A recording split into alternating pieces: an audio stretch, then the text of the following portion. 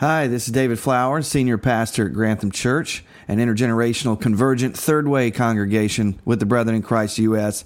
and located in Mechanicsburg, Pennsylvania. I want to thank you for listening to our podcast and for following the sermons that I and many others preach at Grantham. This is a free podcast and it'll always be that way, but if you'd like to give and help further the work we're doing for the kingdom, we'd greatly appreciate it. If you want to do that, you can do that by going to granthamchurch.org and clicking on the Giving tab. Whether you're a member of our church or you're listening as a parishioner, it's our greatest desire that you would encounter Jesus and be changed by the good news wherever you are. Anyway, God bless you, and I hope you enjoy the podcast. Good morning, Grantham Church. Great to see you all in worship on this fall kickoff Sunday. It's good to be in worship with you. Let's go to the Lord in prayer one more time before we get into the sermon. And just want to remind you that this part of the service is not a lecture. It is not to fill our heads with information and to sort of massage the mind and to fill it up.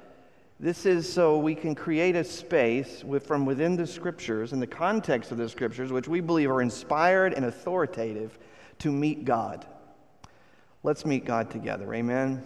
Father, we come to you and we ask, Holy Spirit, that you would speak to us through the Scriptures. We pray, Lord, that we would encounter the person of Jesus, who is our Lord and our Master. Holy Spirit, show us that what you inspired so many years ago is still inspiring today and is motivating us to join you in your mission. Lord, we are your servants and we are listening. It's in Christ's name that we pray. Amen. Amen. You know, it's quite clear that millions of Americans are lonely. Lonely, lacking in purpose, searching for meaning and looking for a place to belong. As a result, we often try to discover our identity and find fulfillment in all kinds of things that ultimately leave us empty. Then our idols, our anxieties and fears and frustrations fuel the breakdown of American society and culture. And when you think about what I just said there, I think this is accurate. And this is essentially what David Brooks says in his recent article that he wrote for The Atlantic. The article is entitled, "How America Got Mean." And he cites alarming statistics related to loneliness, anxiety, and depression. And he asks two primary questions here. Why are Americans so sad? And why are Americans so mean? And some examples that he gives, and I think this isn't going to be shocking to you. You'll be like, yep, I've seen that. Maybe you've even done it. I don't know. But examples of meanness. So the kinds of things you see in restaurants and the way that customers treat the waiters and waitresses. The kind of behavior you see in hospitals where nurses are even attacked and doctors attacked, even killed. Rise in hate crimes and murders, and gun sales are up and shootings are up. Mass shootings, of course, increasing every year. He also points out that social trust is plummeting. Giving to charities is down. Selfishness, narcissism is on the rise. At this point, you're wondering, why did I come to church today? Good question. Because this isn't the end of the story, is it? And we come into this sanctuary to be reminded of the narrative that we've been called to live into. And so when we read an article like Brooks's article, we need to read it through the lenses of the gospel. So social observers give explanations to explain this rise in hatred, anxiety, and despair. A few different things that they say about it. One, social media hasn't helped. We also have stopped participating in community organizations like the church that teaches us to be selfless, to think of others, to love God, to love our neighbor.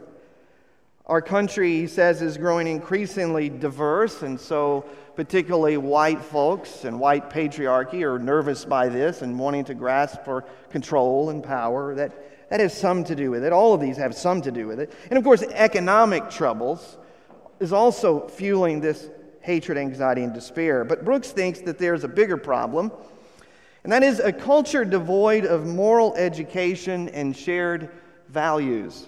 That is, knowing the difference between right and wrong and agreeing on what truth is and what it isn't. So this moral vacuum has created a crisis of identity and of purpose and of meaning. So what is filling the void for identity, purpose, and meaning? He says that it is politics and tribalism. Would you agree with that? That's pretty dead on. That's spot on. We're seeing that all over the place. And Brooks writes this in the article. He says, the Manichaean tribalism of politics appears to give people a sense of belonging.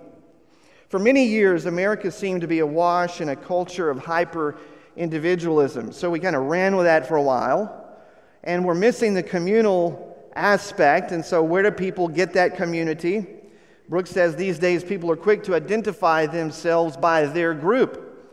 Republican, Democrat, evangelical, person of color, LGBTQ, Southerner, patriot, progressive, conservative, and so on. Brooks says people who feel isolated and under threat flee to totalizing identities. I think that's a pretty accurate assessment of what's going on. And I cannot stress enough how similar our time is to the time of Jesus in the first century. And so there's good news for us this morning, folks. There is a way out of this mess. Truly, we've actually seen something like what we're experiencing before. And God has already revealed to us through Jesus what He is doing about it and what He wants us to do about it. You could say it's God's answer to our loneliness and our desire for purpose and search for identity and meaning and our need for moral and spiritual formation. It's His answer to our longings for peace, justice, and belonging. And it's a project that began 2,000 years ago. Jesus called it His church. Matthew chapter 16, verse 18, Jesus said to His disciples, I will build my church. The Greek word there is ekklesia, and it literally means called out ones. It's used 114 times in the New Testament.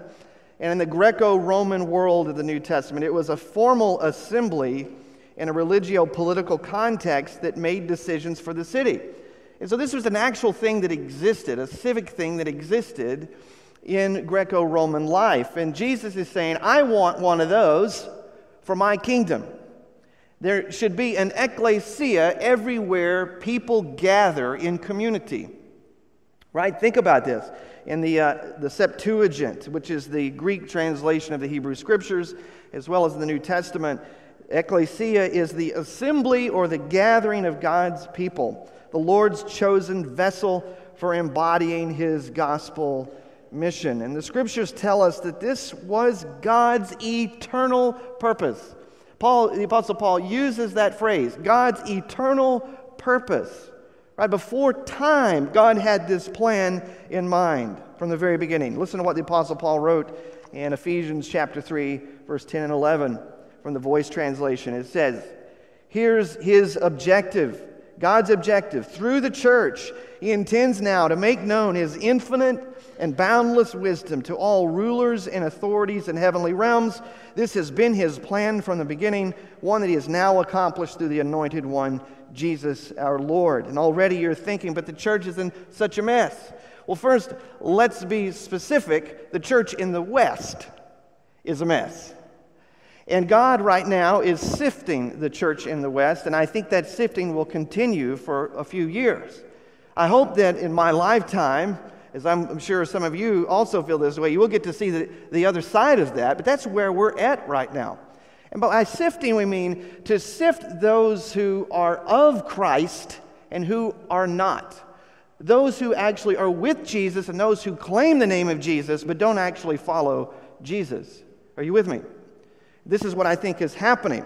So we can think back, and it's not idealistic. This is, again, the eternal purpose of God. This is what God wants with the church. And when the church is following Jesus, the church is every bit of what Paul is talking about. So don't miss this. Paul tells us that the Lord has called forth His church. His family to be His chosen vessel of bringing salvation to the earth. As followers of the Messiah, we are the vehicle by which God wants to bring light, right, and love into the world, to bring order where there's chaos, to bring purpose, identity, and meaning where there is none. But it will require that we set aside all other loyalties and tribal allegiances and fighting the culture wars and all that comes with that to accept the eternal purpose and the plan of Jesus through the local church, which always looks like Jesus.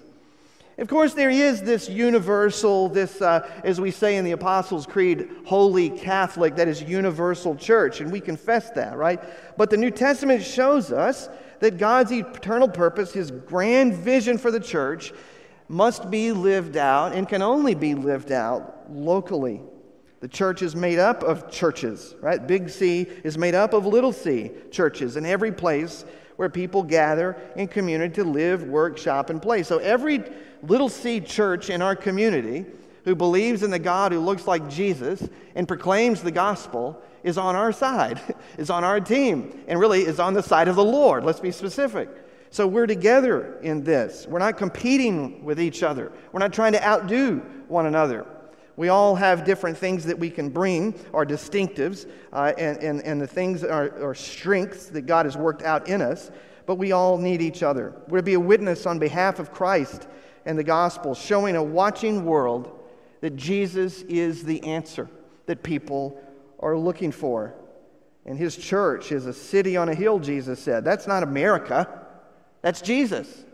Jesus said the city on the hill is the church. It's the church, and we're meant to embody a new way to be human. Right in the midst of the present evil age, right in the midst of broken community, of tribalism, and all this junk we see going on in the world, the church is supposed to be the bright spot. The church is supposed to be a signpost saying this is where God's taking the world. And so whether we love like Jesus or not is going to make all the difference between whether we're true to what Jesus has called the church to do or not. That's the way the first century church saw it. That's what they were doing amidst an empire that was falling down all around them. I want that to be encouraging and hopeful to us this morning, because when you think about how tumultuous the first century was in the time of Jesus, and that was the moment in history that God did something new, brought about the Messiah, birthed the church. Well, folks, we are poised for something exciting in our own day. We have to believe it. Not all the doom and gloom, but have hope in the gospel of Jesus Christ, that this is the kind of situation that God can do what it is hard for us to believe He can do. But if we'll have faith, He'll do it. So let's think about this. Let's think about it. Based on our knowledge of the New Testament and history of what the early house church looked like, we think it would have looked something like this. So get this picture. This is a portrait of an early church in, let's say, Rome. We know that they met in larger houses and that they probably had about a max of 30 people. So we could say this was a personal and a social space within the early church. There were men and women who Paul said in Galatians 3:28, right, are all on the level playing field. Roman citizens, non-citizens, single people, married people, divorced people, widows, Jews and Gentiles, people from different political and religious and moral backgrounds, views ranging from the strange to the offensive. I mean, this is what Jesus started His church with to begin with. Just think about His 12 disciples. I mean, you got folks who are tax collectors, hated by all the Jews because they're treasonous. They've joined up with their oppressors, right? And then you've got Jesus also calling in those 12 zealots, people who want to kill the tax collectors. And you think that the bridge between Donald Trump and Hillary Clinton was wide. This is wider. This is wider. And Jesus says, I want you to stop what you're doing, and I want you to follow me. I want you to allow me to teach you what God is like and what the kingdom is like. And imagine a third way. So in this early church, there are various ethnicities, different customs, different traditions. Imagine what their worship was like.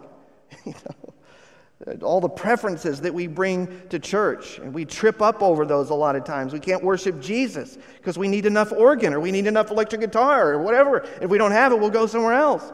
If we don't transcend this way of thinking, folks, the world's never going to see what the church is all about. And that's just a sampling of it. There were freed slaves, slaves who had no legal rights, and all were told they were one in Jesus, setting a trajectory for freedom down through the generations that eventually would lead abolition movements. This is what is happening in the New Testament. Folks that are from elite classes down to the poor and the homeless. And they were all called together around one table to be one family. Do you see the eternal purpose vision of God? You say, well, that's just not possible. In our own strength, it is not. But with the Holy Spirit, it is. Denying ourselves, taking up our cross, it is. It is. Hopefully we can see this great grand vision, something that's a God thing, no doubt, if we will submit to the Holy Spirit. It's so important if we're going to follow Christ and if we're going to live in Christian community, if we're going to prioritize the life of the church. We've got to listen to what New Testament scholar Scott McKnight says, his book, Fellowship of Difference. He says getting the church right is so important, right? The church is God's world-changing social experiment of bringing unlikes and differences to the table to share life with one another as a new kind of family. And when this happens, we show the world what love and justice, peace, reconciliation, and life together are designed by God to be. The church is God's show and tell for the world to see how God wants us to live as a family. Do you believe that this morning? Do you believe that? And maybe you're sometimes like me, because I feel this. I've been drowning in cynicism. But just, again, take a step back and remember the time in which we live. We will not always be here. And whatever sifting is going on needs to happen for the glory of God in the gospel. But you got to decide, are you with Jesus or not? Can you imagine with a kingdom imagination what the church can be like? And remember, we are the church. If we don't like something and it doesn't look like Jesus, it's up to us to change it. Amen? And we can do it. Brothers and sisters, until we come to Christ and enter into the life of the church, listen to what the New Testament is saying. We are, from a biblical perspective, homeless. This is what you look around, and what Brooks is reporting on here is a lot of homelessness with people. Don't know who they are, don't know meaning, don't know purpose, don't have a value system. They're lost. You might have a nice house, you might have family and friends, you may take comfort in the nation that you're born into, and the color of your skin, and your culture, your social status. You may find meaning and purpose through your political party and any number of groupings the world has to offer. But the Scripture says that you're really homeless and not part of God's divine program of bringing heaven to earth, not until you've joined the ecclesia of God. Not until you've committed to sharing life together with other disciples who are seeking to strategically impact the community and the lost around us with the gospel of Christ. Amen? This is where it's at, folks. It's where it's at. So, we've got to allow our worldview and passions to be shaped by Christ in the New Testament. The early Christians understood that to receive Christ, to join His church, was like coming home. It was like coming home, where the God who looks like Jesus is worshiped. That's why the Apostle Paul wrote this in Ephesians 2:19 through 22. He said, listen, you're no longer wandering exiles. This kingdom of faith is now your home country. You're no longer strangers and outsiders. You're no longer this. You belong here with as much right to the name Christian as anyone. God is building a home. He's using us all, irrespective of how we got here, in what He is building. And then Paul goes on. He said He used the apostles and the prophets, right, the first, for the foundation, and now He's using you. He's fitting you in, brick by brick, stone by stone, with Christ Jesus as the cornerstone that holds all the parts together. We see it taking shape day after day, Paul said, a holy temple built by God, all of us built into it, a temple in which God is quite at home. And look at this stone mason metaphor that Paul uses, that like Christ is chiseling us. Each of us are stone, and he's chiseling the edges off of us. That doesn't look like Christ. That way of thinking doesn't look like Christ. That way of talking to your neighbor doesn't look like Christ. That way of tribalism and politics or whatever it is. We come to this church and we allow the Lord to chisel us into the image of Jesus to fit the gospel of the kingdom. It's a beautiful, beautiful metaphor. The Apostle Peter used similar language when he wrote this. Some of you will be familiar with this. 1 Peter chapter 2, verse 4 and 5. He said, as you come to him, the living stone, rejected by humans but chosen by God and precious to him, you also, like living stones, are being built into a spiritual house to be a holy priesthood, offering spiritual sacrifices acceptable to God through Jesus Christ. You say, how are we being built into a spiritual house? Well, it's through relationships. It's in community. It's the only way for that to happen. Not by staring at the back of somebody's head on Sunday morning. Right? Okay, community doesn't happen that way. If you're just doing that, it's hard to be in real relationship and community. If you're watching from home this morning, we're glad that you can do that. But if you're able to be here with us, I want to lovingly remind you that this isn't something you can do, live into the eternal purpose of God by sitting on your couch at home. It's being with the people of God. It's entering into the mess of relationships. It's being brave enough to step into a classroom you've never been into before, to meet new people. It requires us, yes, to stretch, maybe sacrifice a little, but in the end it's worth it.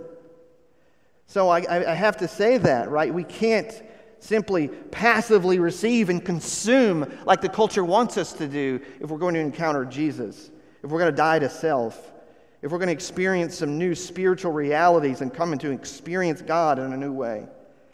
For the church to be what the Lord desires, we've got to remain committed to embodied worship, fellowship, and discipleship. We've got to practice incarnational ministry.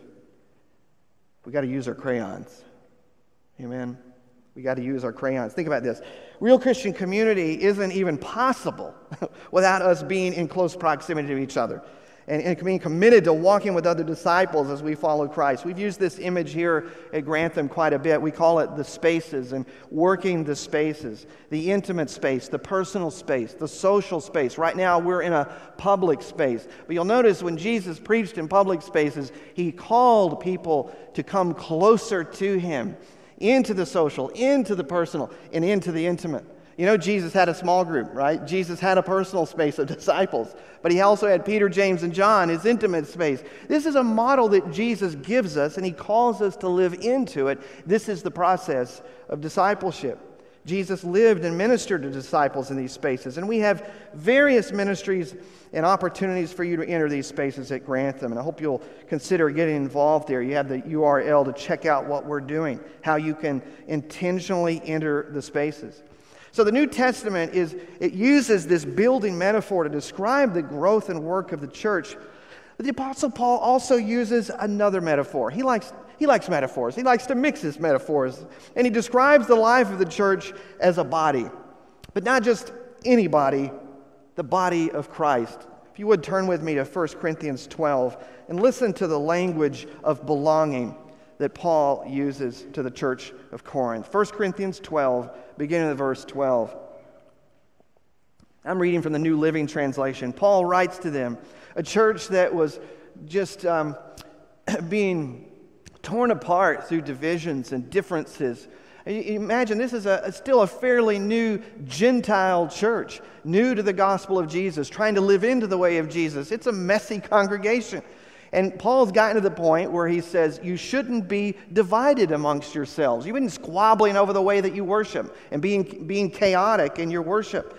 And he says you need to remember that you're part of the body of Christ. Verse 12, he says the human body has many parts, but the many parts make up one whole body. So it is with the body of Christ. Some of us are Jews, some are Gentiles, some are slaves, some are free, but we've all been baptized into one body by one Spirit. Right? I told you, it's only by the Spirit that this is made possible. And because of that, we share the same Spirit. Yes, the body has many parts. Now you're thinking about your own body, right? It has many parts. Head, toes, knees, ankles, feet. Yes, but if a foot says, I'm not a part of the body because I'm not a hand, that does not make it any less part of the body. If the ear says, I'm not part of the body because I'm not an eye, would that make it any less part of the body? Paul's saying there's different people, there are different functions, different gifts, but we all need each other. If the whole body were an eye, how would you hear? If the whole body were an ear, how would you smell anything? But our bodies have many parts, and God has put each part just where He wants it. How strange a body would be if it only had one part. Yes, there are many parts, but only one body. Paul said, the eye can never say to the hand, I don't need you. The head can't say to the feet, I don't need you. In fact, some parts of the body that seem weakest and least important are actually the most necessary. Welcome to the kingdom of God, folks. This is the economy of the kingdom.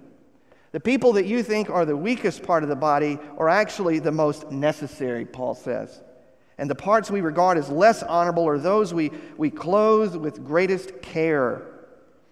So we carefully protect those parts that should not be seen.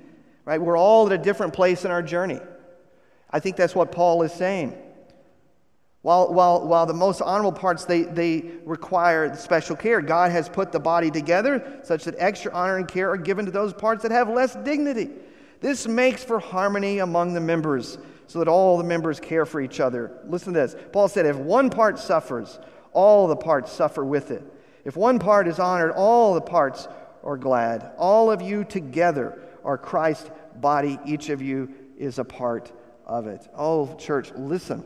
Listen to what Paul is saying about the kind of community that God in Christ is creating. Richard B. Hayes, a New Testament scholar and ethicist at Duke University, reminds us that Paul is actually using a well-known metaphor for his day. But normally, you see, the body metaphor was used by the elite. Listen to this, to remind the subordinate class, right, the people of lesser status, to stay in their place within the social order. But Paul uses the body image to argue for diversity in the body. Men, women, rich, poor, leadership gifts that are up front, leadership gifts that are behind the scenes, and so forth. For each member to respect each other, see the need for each other, and relate to each other as equals in the faith. Do you see how upside down this kingdom is? Do you see how subversive this is? Can you imagine how the world would be impacted if the church embodied it? This is the eternal purpose. All gifts are needed. The ground is level at the foot of the cross, and this is made possible by the Holy Spirit. But we have to show up. We have to be engaged. We have to enter into all of the spaces, or we can't be a part of this building that God is creating, where we're living stones being fashioned and fitted together. So let's sum up what Paul is saying, and the rest of the New Testament, for that matter, is saying about the body of Christ. He says we're being baptized by one Spirit. This is our new identity. Our identity in Christ, baptized by one Spirit to form one body. And in that we find our meaning, we find our purpose. Number two, like the parts of our body, we're all different, but we need each other to know Christ, to grow as disciples, to be on mission. And three, we're all functioning together. We're not being idle. Right? I mean, what would it be like if you woke up one morning, and some of you may have even experienced this, and your arm's not functioning, or your leg's not working? What is it like for a church when we have members who aren't functioning? So we have to think about this. This metaphor is very, very powerful. Number four, everything we say and do ought to come from love. If you look at the next chapter to the church at Corinth, Paul talks about love. And let's be honest, he didn't write this for weddings. It's often read at weddings, and that's fine. It's a great definition of love. It's a powerful definition of love. But this is written in the context of the church trying to be the church. This is what it takes for us to live into what Christ has called us to be and to do. And of course, lastly, we're committed and covenanted to one another. This has really been lost on our society and culture. This isn't a contract that we've signed. This is a covenant that we've entered into together. In this covenant with each other in the body of Christ, we actually include ourselves. Listen to what I'm saying.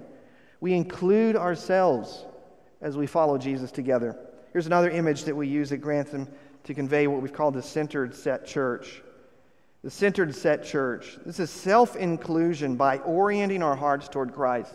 You see, you know who's following Jesus by the orientation of their heart. Are you moving toward Christ with the church, or are you moving away? And news to us all, you can't stand still.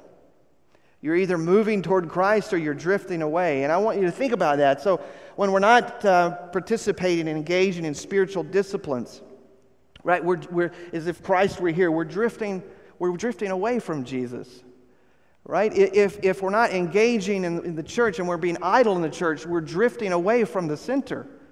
We're not including ourselves in what God wants to do in the building of His church. But when we are doing those things, we move toward the center. When we take our crayons and we use them, we're moving toward the center. This is what it means, part of what it means anyway, to be a centered set church. And you can look around and you can see who's pursuing the center, who's with us in the body of Christ. In the book of Acts, we see that the first Christians were moving toward Christ, and the life and power that they experienced together was transforming their identity, transforming their meaning, their purpose, the way they lived in community. Take, for example, this summary paragraph of the early church's growth in Acts 2. Look at Acts 2, verse 42 through 47.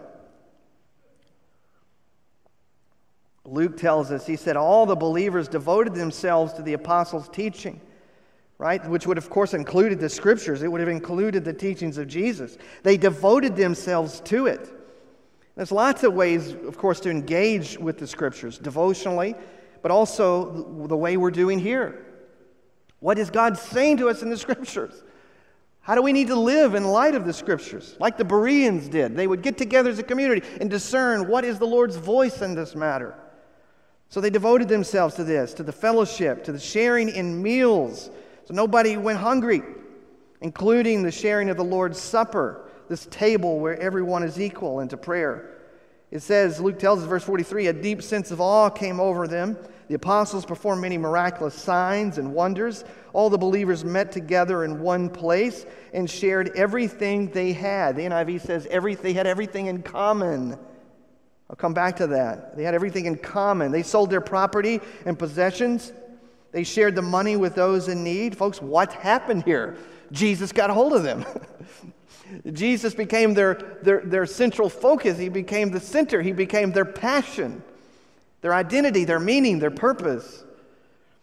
And it says all this, they shared meals with great joy and generosity, all while praising God, enjoying the goodwill of the people. Each day the Lord added to the fellowship those who were being saved. Remember there, as I said in verse 44, the text says, and they had everything in common. Yale Divinity professor Willie James Jennings says this about what is happening here in Acts 2. He says, the space of this common was where life stories, life projects, plans, and purposes were being intercepted by a new orientation. This common is created by the Spirit. How could the things that they held dear not be drawn toward the common? This gathering, this new gathering, this ecclesia, time, talent, and treasures, those crayons, the trinity of possessions we know so well would feel the pull of this holy vortex. Oh, I love that. I love how he says that. And then Jennings goes on in his commentary. He says, a new kind of giving is exposed at this moment here in Acts 2. One that binds bodies together as the first reciprocal donation, where the followers will give themselves to one another. The possessions will follow. He says, what was at stake here was not the giving up of all possessions, but the giving up of each one, of each person, one by one as the Spirit gave direction and as the ministry of Jesus would demand. He says, thus anything they had that might be used to bring people into the sight and the sound of the incarnate life, anything that they had that might be used to draw people to life together and life itself, and away from death and in the reign of poverty, hunger, and despair. Such things were subject to being given to God. He said, lastly, the giving is for the sole purpose of announcing the reign of the Father's love through the Son in the bonds of communion together with the Spirit. So good, so good. This should look familiar to you. We've said this at Grantham. The purpose of the gathered church, the reason we are here this morning, folks, is for worship, community, and discipleship. We gather together so that we might be equipped, inspired, and empowered to be the missional sent church of the Lord in the world. This is what we are here for. This is who we're called to be. This is what it means to be God's people. My friends, do you see the church this way?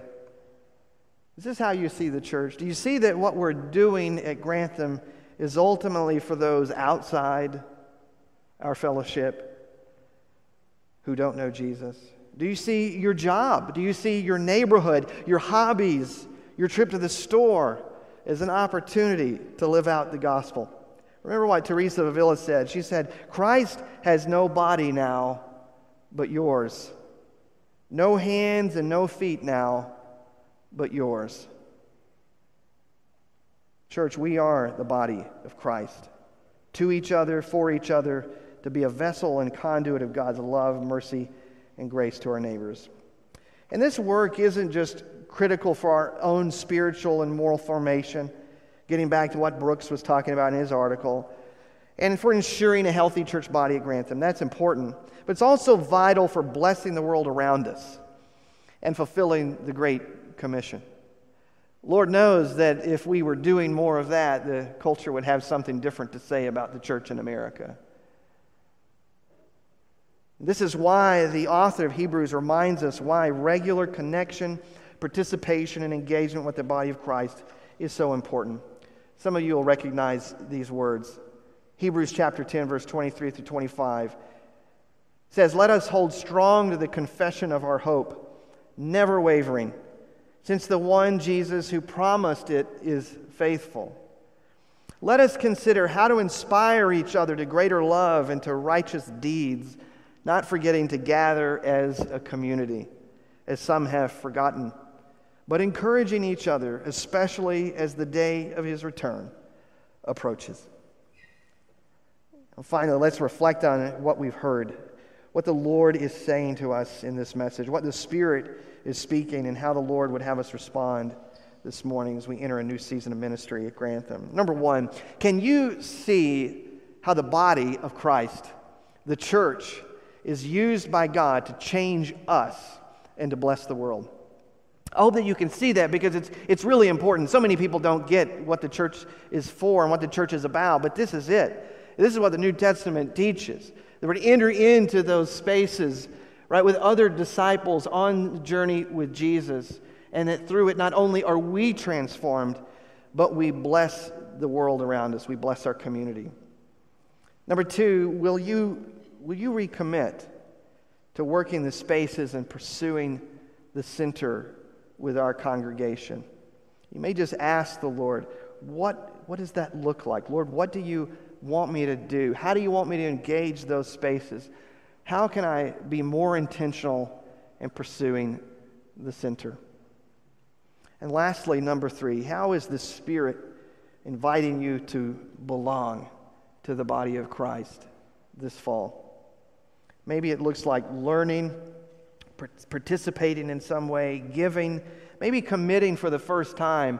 I was in a conversation with someone not long ago that tithing was a fairly new thing for them, to give regularly of their income to the church and to the ministries of the church. But they did it, and it was amazing to see how God worked in their life through it, blessing them, because giving is a spiritual discipline, and it says to the Lord, we trust you, God. We're committed to the mission. We're committed to the kingdom. We're all in. Or maybe it's through serving and volunteering some way in the church. There are lots of ways for you to do that, and we talk about these things a lot in our weekly email. What is God saying to you? How is God inviting you to be more intentional and being a living stone. I hope that you'll listen to the voice of the Lord this morning. I pray that when you hear the voice of the Lord, that you won't wait, but that you will act. And just trust that on the other side of what may seem a little scary now is blessing. Not only blessing to you, but blessing to the body of Christ and blessing to our community in which He has placed us. Amen. Let's pray. Father, we are listening to the voice of the Spirit now. Holy Spirit, speak to us.